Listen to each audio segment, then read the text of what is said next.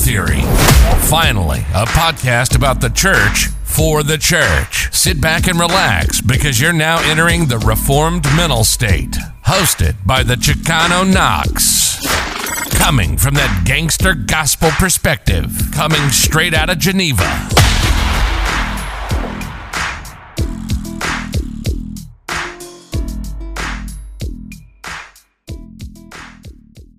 All right. Well, thank you so much for joining Bible Theory once again. Just want to give a shout out to everybody in South Korea. I see you. I appreciate you. Thank you for subscribing. Thank you for listening.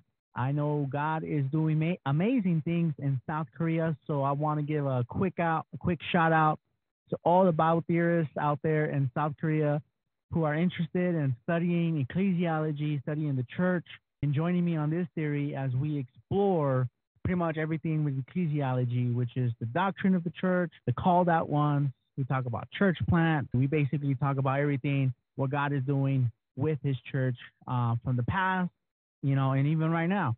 So, and with that, in this episode, I brought in my homie Peter Bell from the Grace, Gil Gratitude podcast. He's planting the church, or he's involved in that out in my hood, Santa Ana, in the Orange County in the 714. So shouts out to everybody in the 714 and the OC. So Peter, go ahead, introduce yourself. For those who don't know you, tell people who you are and what you do. Yeah, I'm graduating from Westminster Seminary, California in Escondido in May. So my last year studying there. So if your listeners know Westminster, it's a graduate institution training ministers for the gospel ministry. If they know R. Scott Clark and David Van Drunen and Michael Horton and stuff, those are my professors. So I don't know if those are known entities to your podcast listeners, but those are the guys that I study under. And so the Reformed faith that we're getting trained under. So that's I hear a little bit about me. And then I graduated from Biola University in 2013, played baseball at Biola for a year and then injured myself, and spent 6 or 7 years in the fitness industry, helping plant gyms and doing some personal training. And so got really into that. And then God called me back to seminary through the local church. And my local pastor was really kind of pushing me to go back and study God's word more intensely, more intently. And I always kind of had a desire to plant a church. And he put more of a desire about 2 years ago to plant a URC, which is a United Reformed Church, part of the kind of Reformed Presbyterian tradition. We're super stoked about that and started Gil Grace Gratitude podcast about a year and a half ago with one of my friends who lives in Orange County, Nick Fulweiler, who couldn't make this. But yeah, that's been super fun. And so getting the word out through that and interviewing just like what you're doing, it's been a blessing. So we're stoked to see what God does and what God continues to do. And I've been married for a little over 5 years to my wife, Amanda. And she's been great. And she's been very supportive and seeing what God does through kind of our different ventures. But yeah, that's a little bit about me. Amen. It really caught my attention. I think I saw one of the first tweets about it, maybe last year, about the Santa Ana Reformed Church getting planted. And I'm sure, Southern California is a huge Bible Belt in my theory, not just because of West, but like of just many people, like people think about Johnny Mack, people think about Ray Comfort, you know what I mean? So there's a lot of church people in the Southern Cal area from Sacktown to Backtown. So the Gil Grace Gratitude, explain how that started and the meanings behind that. Like, I know that comes from the Heidelberg Catechism. Yep.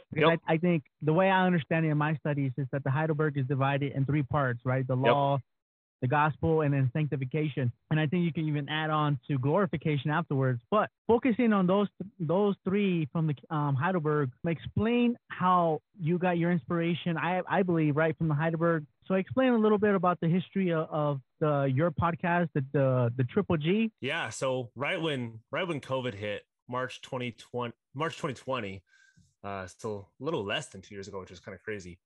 My now co-host, and he was my friend. I knew him for 2 or 3 years before that. We've always tried to figure out when the start of our friendship was, and we're pretty sure it was sometime in summer of 2018. If he's listening, I'm sure he's going to listen to this once it comes out.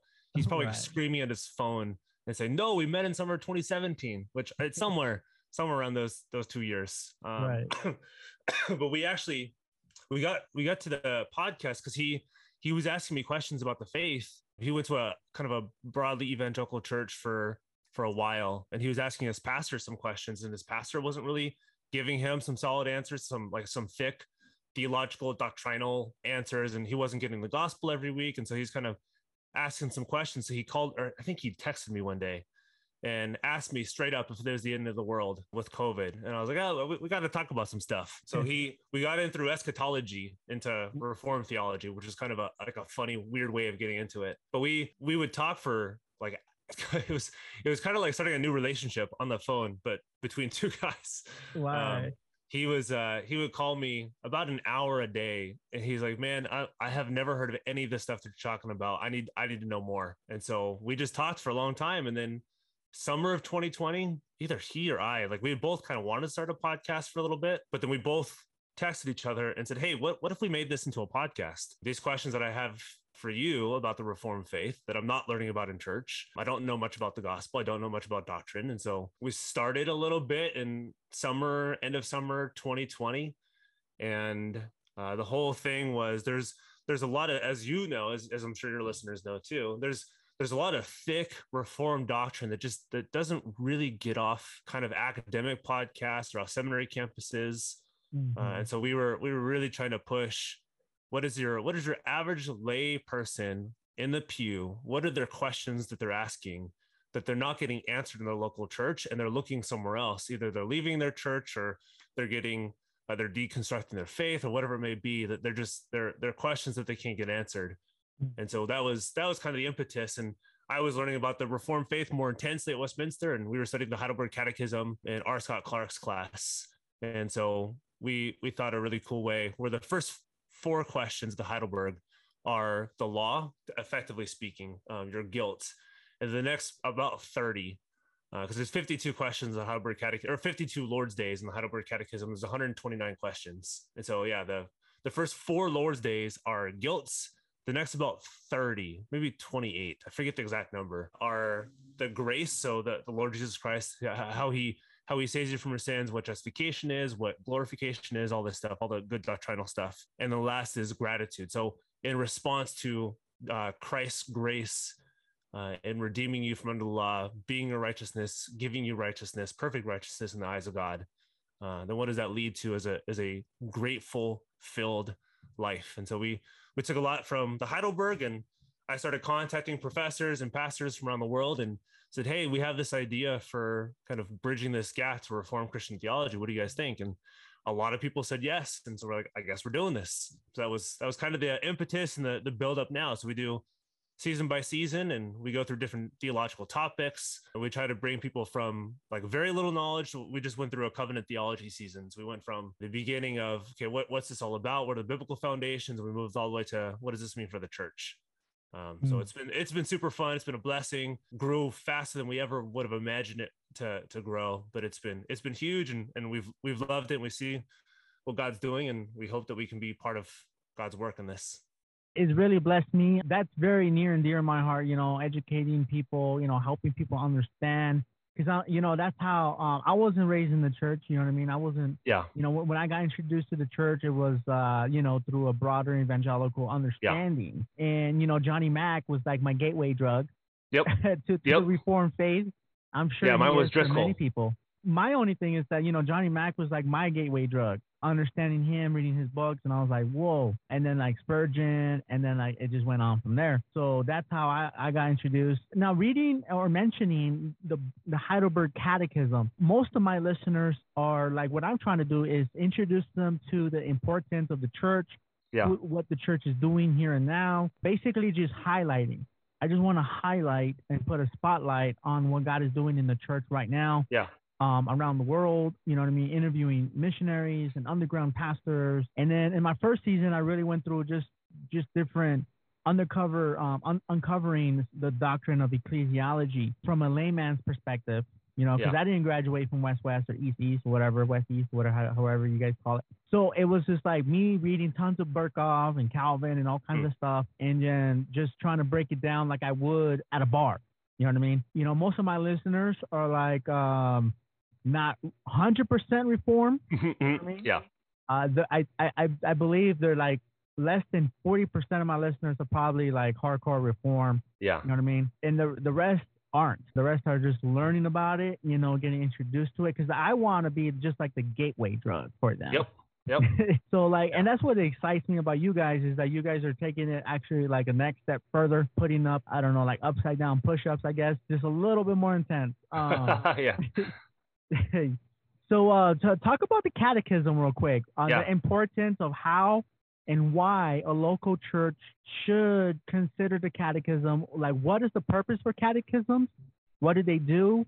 Why are they important? If a pastor was listening to you right now and they have no clue, or maybe they have a preconception of it, of saying, hey, that's Catholic. I don't do that. That's Roman Catholic. Catechism, what is that? Like, get that corn out of my face. Yeah. It's like, so go ahead and just talk about that. Yeah. Kind of the overarching purpose of a catechism, just catechesis is just teaching. You're teaching the basics of the faith. And so when a guy named Zacharias Ursinus in the 16th century, in the 1560s, he was writing this with another guy, Caspar Olevianus. And their whole purpose for the catechism was not to teach already trained theologians or high-level academics or ivory tower people. It was to teach effectively kids at their church, because Ursinus was a preacher on a week in, week out basis. He also taught the local university, and same as Olevianus, but they were preachers by heart. That's what they loved. They loved the local church. And so they wanted to build kids up and parents who didn't come from a Christian background. They want to build them up in the faith.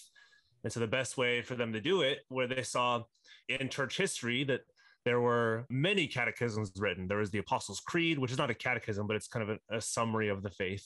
The Nicene Creed, the Chalcedonian, the Athanasian. So they saw in the history of the church that there were many creeds and catechisms and confessions used, and these summed up the faith. And it's an easy way of describing, hey, here's the doctrinal standards that we stand by, that we don't err from, that we don't move from, and not because that they're over on top of the scriptures, but they help define and summarize the scriptures in the most helpful, concise and clear way possible without using big words. So if you read the Heidelberg Catechism, it can kind of come across, if you've never heard of it before, it can be a little bit scary to go into this catechism, like, oh, this is high level language, and you read it, and it's about as comforting as it gets when you read through it. And it's actually not written at that high of a level. And so lay people could read this. I think the age group that they were looking at was between 6 and 15 years old when they first wrote the catechism back in the 1500s. So it's meant for people who don't have any categories. It's meant for people who don't know what they're looking at when they read the Bible. And it gives you guardrails when you read the Bible. And so when you read the Bible, it's like, oh, I'm not sure if Jesus is fully divine. You go through the catechism, you go through the confessions, they help you define some of these words, and they help you with some language around this. They give you some scriptural proof text to go through and say, okay, I see where divinity is. I see where humanity is. And then people come across, like you said, and they'll think, well, it's a Roman Catholic thing, because they have catechism class, they have confessionals, they have all this stuff. But if you look at the history of the Christian church, the Catholics effectively take that from the church fathers. And when Calvin and Luther and Ursinus and all these big reformers, when they're reading or when they're looking at church fathers, they see them doing this catechism stuff, them doing this confessional stuff. And like, oh, this is not actually from the Catholic Church. They actually took it from the church fathers. And the church fathers are trying to build their people up in the faith. And I think this is something we should be doing too. And so there's a misconception that it's kind of an exclusively Catholic thing before the reformers took it over. And the reformers just look back to the church fathers and say they've been doing this. And there was not really a rumor, but there was a kind of a legend, which is potentially true, potentially not. There's not too much evidence behind it, but there's a little bit where in the early church, because they were so communal, so church focused, it was your church, which is kind of what we're hoping for now. Your church was your home, where you knew your people, you hung out with your people, you fellowshipped, you received God's word, you received the sacraments, you heard the gospel. But they had a pretty intense catechism understanding, where they would not allow you to become a member for 3 years after catechism class. And so they tended to be kind of strict, but also when you became a member, I mean, you knew your stuff, which is, I think both you and I would agree, like the kind of modern evangelical. If you've been a member of your church for 20, 30 years, at kind of a broader evangelical church, unfortunately, there's very little doctrinal understanding. They don't know their Bible very well, which, praise God, is not the case in the Reformed church most usually. So that tends to be kind of a hurdle. People are like, oh, they're just so smart at the Reformed church. They know so much more than me, and I can't hang with them. And they know so much more about the Bible. And it's they started somewhere. They started the same place that anybody else did, but they've just been trained really well in the church. And catechisms and confessions and stuff do this for us, where they both set guardrails. These are the things that we don't believe in the Reformed church, that we don't believe according to the gospel of Jesus, but they also build us up in the faith as well. It's really important. And I agree with everything you said. And the way I found it in my personal history, my journey was, I found it as a major help, as a major tool, as a side footnote next to the Bible. I'm going back and forth, and and I read pretty much all of them. The London Baptist, the Westminster, the Heidelberg, the Canons of Dort, all that stuff. Yeah, it's just a major help. It's really, like you said, it really does explain some of the terminology and all that. If I can add too, with most churches, every church, and you've seen this, and I'm sure your listeners seen this, every church has a confession of faith. Every church, quote unquote, catechizes their people, or culture catechizes their people. So something is happening. You have some statement of faith on your website, whatever it may be. We believe this, this, and this. But is your statement of faith, is it tested by history? Is it tested by the church? Is it tested by, you can say, tradition, tradition of the church, tradition of the gospel? Or is this something you kind of made up on your own because you think you can make up your own confession? So everyone has, just like everyone has a liturgy, everyone has a confession of faith. It's how true to the Bible is your confession of faith. Right. And as you can see, let's use that as a segue to the context of where we're at in 2022, where America is in the West, where the American church is. You think as Bible belts, there's a lot of Bible belts. You know what I mean? You got Nashville, Southern Cal, you got Colorado Springs, you got Florida, parts of Florida, you know what I mean, where all the Presbyterians dominate, I think, because it's like, man, there's so many Presbyterian churches in Florida. So you got the Baptistic South, and you got like all kinds of, you got tons of Bible belts in America. It's kind of crazy. And when you look at it, you're like, well, why aren't the churches stronger? Like, why are so many churches going for all kinds of newer philosophies that we see on the 6 p.m. news channel, right? Not only that, but like, why are, some denominations full blown just getting, homosexual marriages, and men could get pregnant, and all kinds of just like blasphemies and heresies and all kinds of atrocities. Yeah. And beyond, as the American church is like shaking and changing, right? So do you think the lack of catechisms within the church and teaching their people the Bible, hashtag how to eat your Bible, that has contributed to the should I say decline of Christianity, or the shaking and waking of Christianity? Yeah, I think it plays a big part. I think you are being catechized. There's no question about it. Are you being catechized by the Bible, or are you being catechized by culture? So everyone's being taught something. Everyone's under some sort of teacher, under some sort of system. So when we're not teaching in the church, kids, parents, whoever are being taught something. So we're all under some sort of world system. Is our world system, is it conform to the gospel? Is it conform to cultural things that pass away? So I think there's that, where like we're being taught. So are you being taught well, and are you being taught gospel-centered truth? So that plays a part in it. I think we don't know our church history very well, so we don't know what happens when we're not doing this stuff. And there's a Dr. Ben Glad, we've had on a couple of times. He's made this point. I think it's proving more true and more true. We just don't read our Bibles enough.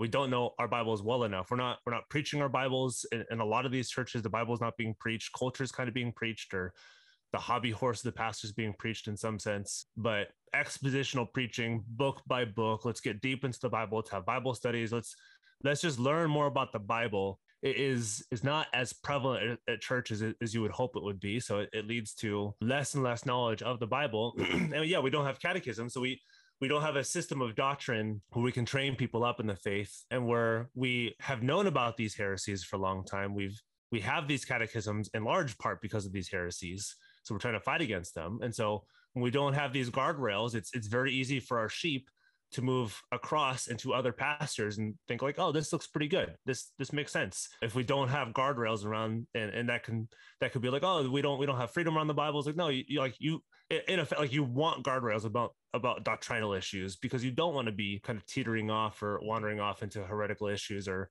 unbiblical issues. So there's a confluence of stuff where I think maybe the first would be, we just don't know our Bibles very well. We're not preaching it. We're not reading it. We're not studying it enough. We're not teaching our children. They're being taught by somebody. Is the Bible teaching them, or is culture teaching them? We don't have a doctrinal system that makes sense for the holistic view of the Bible, where they can place things in it. It's like, okay, I see where this fits with the Bible. I see where this fits with my life. So I think there's a confluence of factors, but I think those might be the biggest.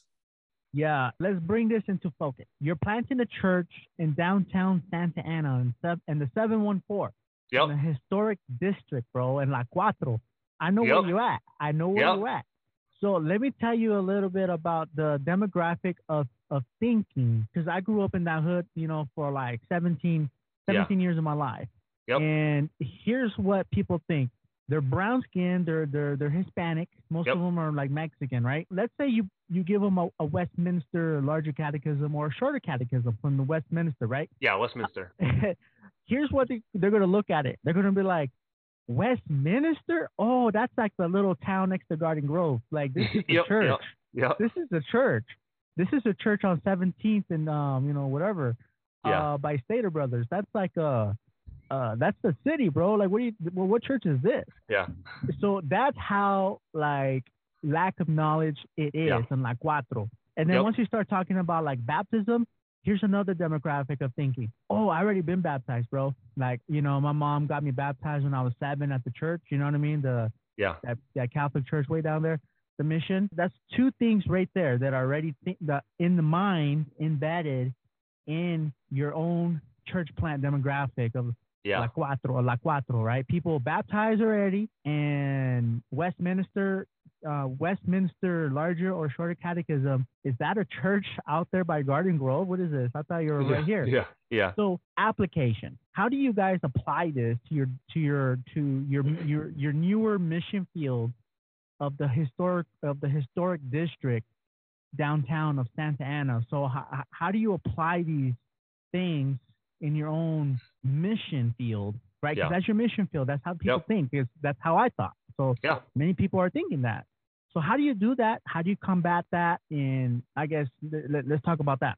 Yeah. So it's kind of knowing your people, and I grew up 5 minutes away from Santa Ana, so I know the area really well. My wife's whole family lives in like right next to downtown Santa Ana off Spurgeon Street. We know the area super well. We know the people there really well. We went to church there for a long time. And so we know kind of the ethos, and there's a lot of like culture, like there's a lot of Catholic cultural background. There's a burgeoning, like a very fast growing Pentecostal background in the area too.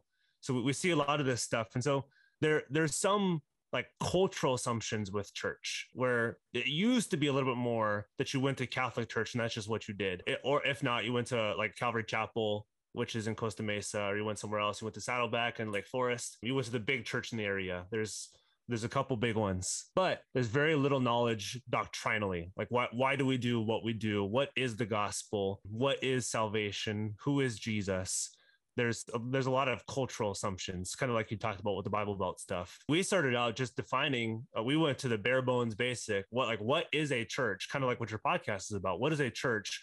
Why do we do what we do? And so we're going through a book on the Reformed Church, the kind of the bare bones basics, giving them a foundational understanding of what the church is and what it exists and functions to do. So we're building the foundation first. We added a little bit of doctrinal study. So we just studied this past week on justification and sanctification, what those two things are, and what happens if you intermix them versus if you separate them. So there's a couple of things that we're going through. We haven't gone through the catechisms quite yet. We want them to have a little bit of language. And then once we start building up some of their knowledge on that stuff, in a couple months, we'll start going through the catechisms. And because I described it at first, and like kind of like you said, they either A, they didn't know what they were, or B, they said they had some baggage around it with the Catholic faith, with canon law, with a lot of the stuff that happens in the Catholic Church. And so we're treating most of them, and some of them have been to church before, some of them have never been to church. Almost none of them are Reformed, and so we're trying to build them up in the faith.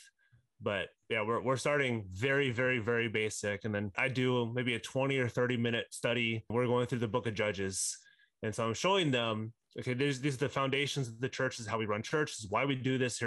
Here's a biblical reasoning for why we're doing this. And then to kind of give them a snapshot, a preview of what this actually looks like on the ground, we go through a certain section of Judges and say, okay, how's the gospel proclaimed in this part of the Book of Judges? What is knowing a little bit about the cultural background in this area help you with Judges? How's the flow of it? What are the characters? And so we're trying to show them this is actually what it looks like when you go to a service. What does preaching look like when you go to a Reformed church that may not have experienced before, but they've experienced a lot of kind of moralistic preaching, tell them to do more and try harder versus what Christ has done for them. We're starting bare bones, and we started a couple months ago. So that's why we wanted to kind of assume nothing and then build from there to help them grow in their faith and see when they actually start coming to the church, they'll understand, okay, now I know why we do what we're doing. I know why we do this part of worship, why this is being done. I know what the Lord's Supper is. I know what baptism is. I know what preaching is. I know like why I give, all that stuff. So we're trying to build that to where they come. They're not overwhelmed or scared of walking into the doors of a church. And that's very important, going down, meeting them where they are. You know what I mean? That sounds very exciting, instead of just going up to them and be like, you know what? You don't even look or smell or play the part of the canons of Dort. You ain't welcome here, bro. You know what I mean? Yeah, like, Because, going to a Reformed church can be scary. It could be hard. Yeah. And it could be a shock because, it's a shock. Like when you walk in, you're like, this looks weird. This looks Catholic. This looks different. This is why is it so structured? Why does it look so somber? They're very used to kind of hyped up services. And so, yeah, it could be shocking in that point. And they're also, I think, kind of the assumption around it, which we've seen, and I had myself, was all those Reformed people, they're way too smart. They're way above me, that I can't go to that church. I'm not going to understand it. They think they're better than me. They know more than me. I'm scared. And God help us. God have mercy on churches like that. You know what I mean? Because everybody's vulnerable to pride. No one's above pride. Everybody has struggles with pride, and we have room to improve. You know what I mean? Yeah, the Reformed absolutely. churches, we all have room to improve. We all have greater abilities to be humble, more meek, more lowly, associate with the least of these, all that stuff. You know what I mean? Yeah. That's for everybody. Yeah, so it's very exciting. So when do you guys actually open your doors and start your first Sunday? Yeah, so we're potentially transitioning. So right now we meet on Thursday nights. We meet right out in the open. So we don't meet in a room or kind of private. We meet right on like where the streets out, where people are walking by, because our hope is people hear the gospel, hear about Jesus. And we've had a couple people just walk by and say, hey, I heard you guys talking about Jesus. What are you guys doing? So we try to meet out and be more like, not in your face, but we try to evangelize a little bit more as we're doing some Bible study stuff. But we're probably switching to Sundays, not Sunday worship quite yet, but sometime in March is about we're looking to switch to Sunday afternoons.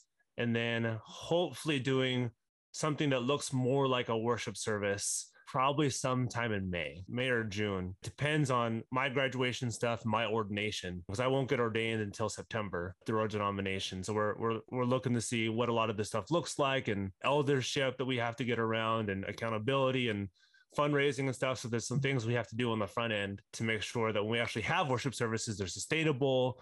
We have the people, we have the elders and the deacons ready. We know what we're doing. So there's a couple steps down the road, but that's kind of a rough sketch of what it looks like. Very fun, very fun. And you guys are actually coming from Oceanside, right? As I understand it, was that Oceanside URC? Yeah, right? Oceanside United Reformed Church. Yeah, the pastor is Danny Hyde. Pastor Danny, right? And let's go back in time and let's look at the structure of Oceanside, which is already they've been there for a while. Yep. They have an established core. Let's look at the most important part of coming from a church to plant a church, how that was helpful. What are some of the infrastructures they got in place in order to make that possible?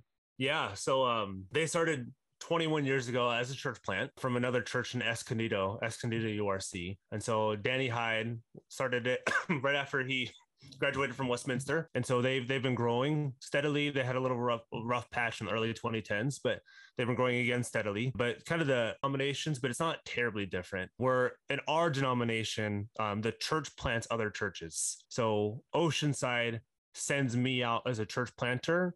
And then eventually our denomination will approve. And I think it's different in more explicitly Presbyterian circles, where the presbytery sends you out. They examine you, they send you as a church plant, and then they're the ones who provide resources. Somebody else may correct me if I'm wrong on that stuff, but I think that's how more explicitly like Reformed or Presbyterians do it. But URC, it's churches do it. So they send me out as a church planter, and then there's a couple years process where once I'm sent out, we build a core group. So usually you take it from your church, your home church, and you kind of travel with a core group that helps you settle and gives you some people on the front end. And we started from scratch. We're just doing evangelism in the area. We promote through our podcast. We're trying to build a church from the ground up for those who've never been to a Reformed church before, haven't heard the gospel, don't know what a church is. That's the people. So we're doing it slightly differently than that, but Oceanside will provide our elders on the front end. And then a couple other churches in the area will provide elders, because we always want to make sure that the church is governed well, the people are looked after, that the finances are done well, that everything's under supervision and accountability, that I don't have final say so, that I'm just under the same accountability that everybody else is. So there's a couple of things like that happen. So I meet with Danny on a kind of regular basis to see how things are going. And one of the elders comes up for the Bible studies on a week-to-week basis to make sure things are done well and that we're following good order. The whole thing is, so it's not like you can just start a church on your own and do whatever you want. So I had to get examined if I was going to be a church planter, and I had to get licensed to the URC, made sure that my theology was strong, that I knew what I was doing when I was preaching, and that I get a bunch of opportunities across Southern California to preach at other churches. So trying to build that stuff up too. But that's kind of what it looks like from that. And so Oceanside on the front end will provide a lot of the structure. And then once we've trained up elders as part of our own local church, then we'll have our elders there. And then Oceanside will take back their elders. So they'll send an elder, another church just north of us will send an elder. And that way we have people who are already trained, who I can be accountable towards.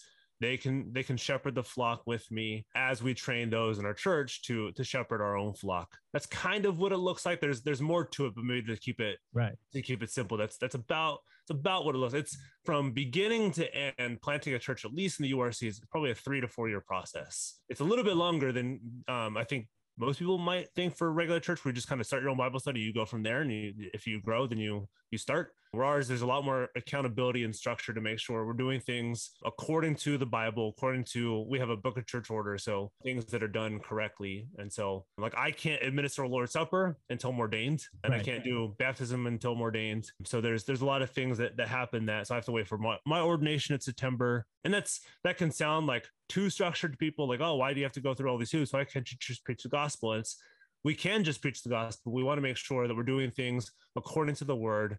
That we're letting the word, the Bible, drive how we do church. And that's how we have the church been done for thousands of years, and we want to continue that trend. Amen. And that's so central what you said, that the church is surrounded by the Bible. It's central. That the Bible plays the central role of the church gathering, and it's not personality or the flashy lights. And we don't have to make anything up. It's already the path is already set for us. Yeah. To be honest, I have a huge soft spot for Pentecostals. I really do. Yeah. Because they really love the Lord. You know what I mean? They're really energetic. They're really like gun ho. They like, you know what I mean? If you go to South America, man, like they're everywhere. It's like it's really hard to find a Reformed Baptist even.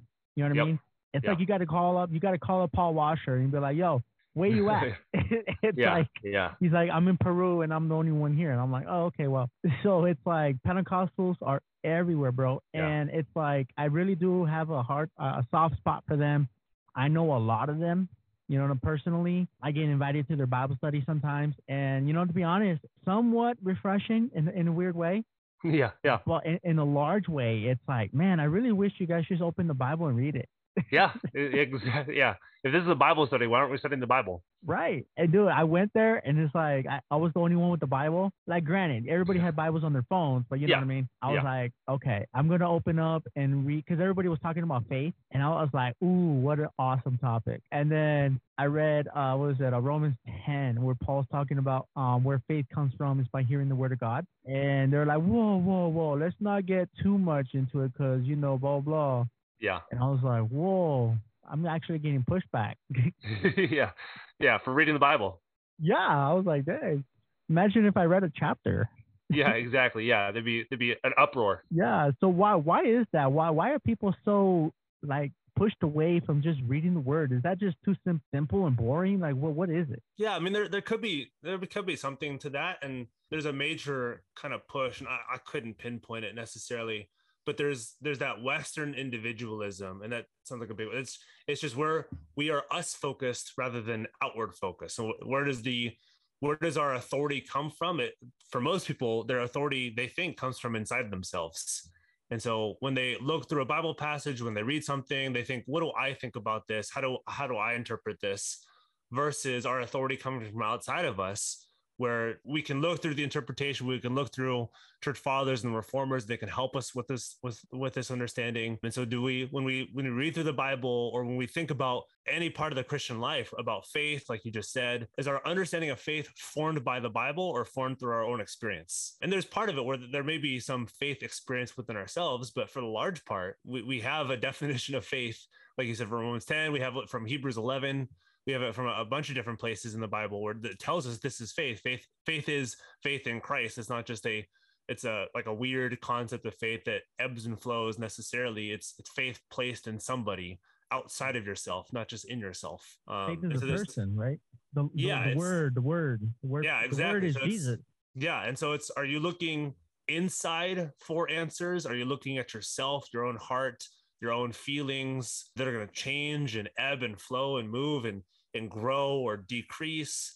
Or are you going to look outside of yourself to an objective truth and objective work, and that objective truth and objective work being Christ, where his satisfaction, his sacrifice on the cross, that's where your faith is placed on, not kind of your own individual experience that will change day to day, and that leads to frustrations, that leads to you being scared of if you're saved or not, because you don't feel like you're doing that all that great.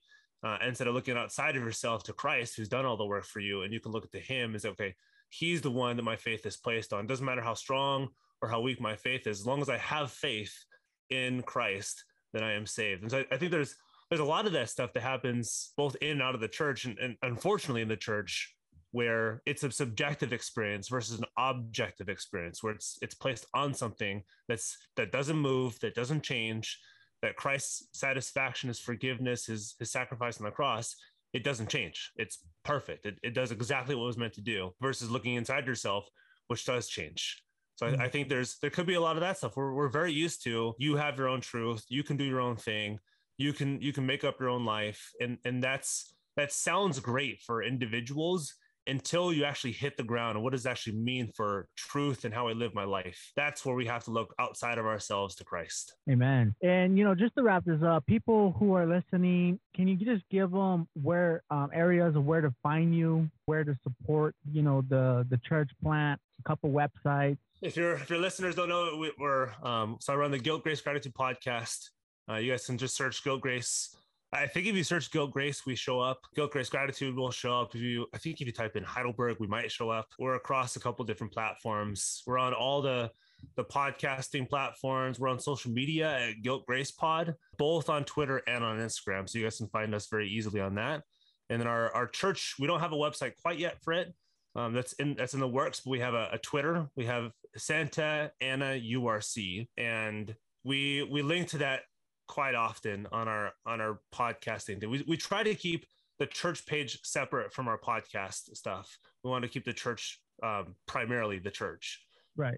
Where if you just follow the church, you would have no idea we run a podcast, but if you follow our podcast, we run a church, right? So I'm trying to keep the church separate, because that's the function of a church, is we proclaim the gospel, we don't proclaim our podcast. So there's that. And then my co-host Nick, he's on Twitter. and are fully. I don't have a Twitter or Instagram. That's kind of on purpose. So I usually interact with people on those platforms. And then we have a document if you guys want to keep up with the church. If you go on our Twitter, it links directly to updates for the church.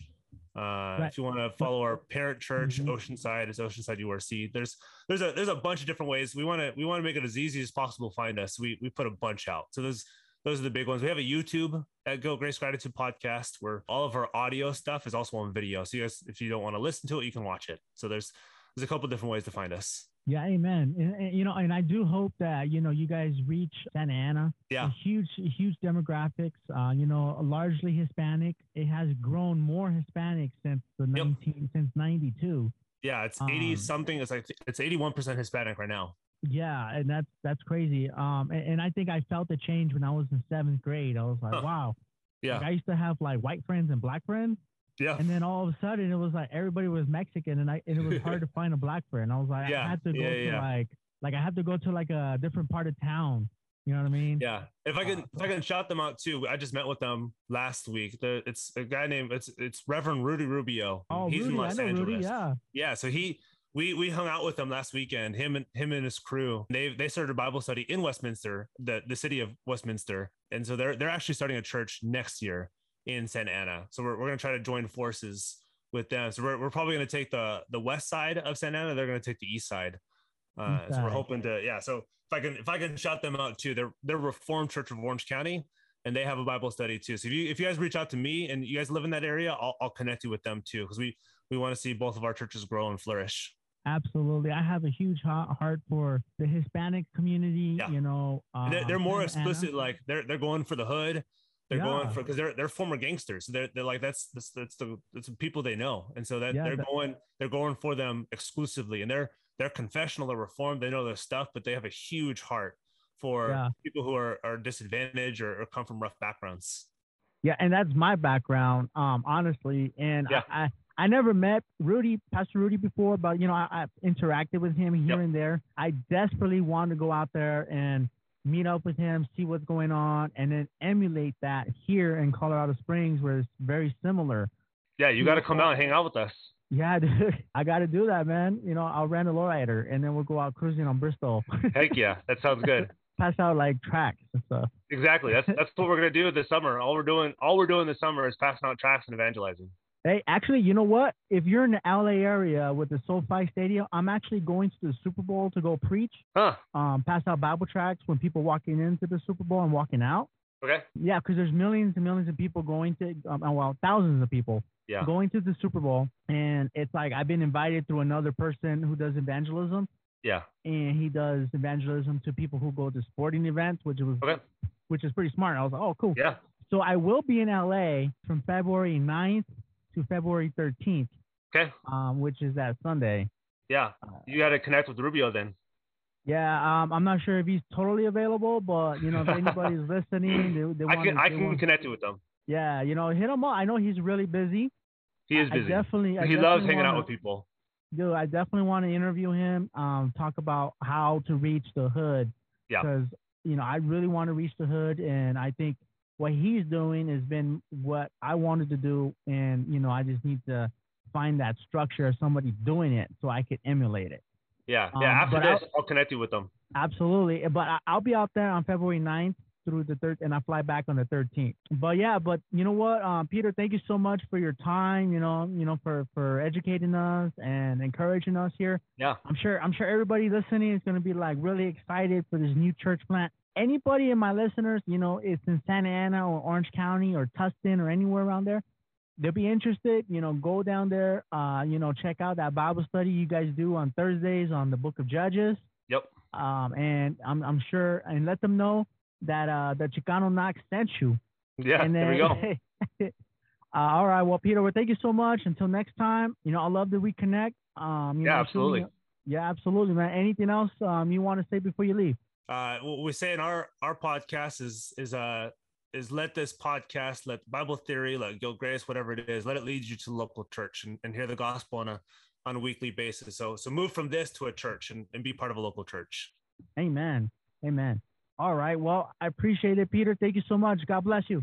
Absolutely. All right.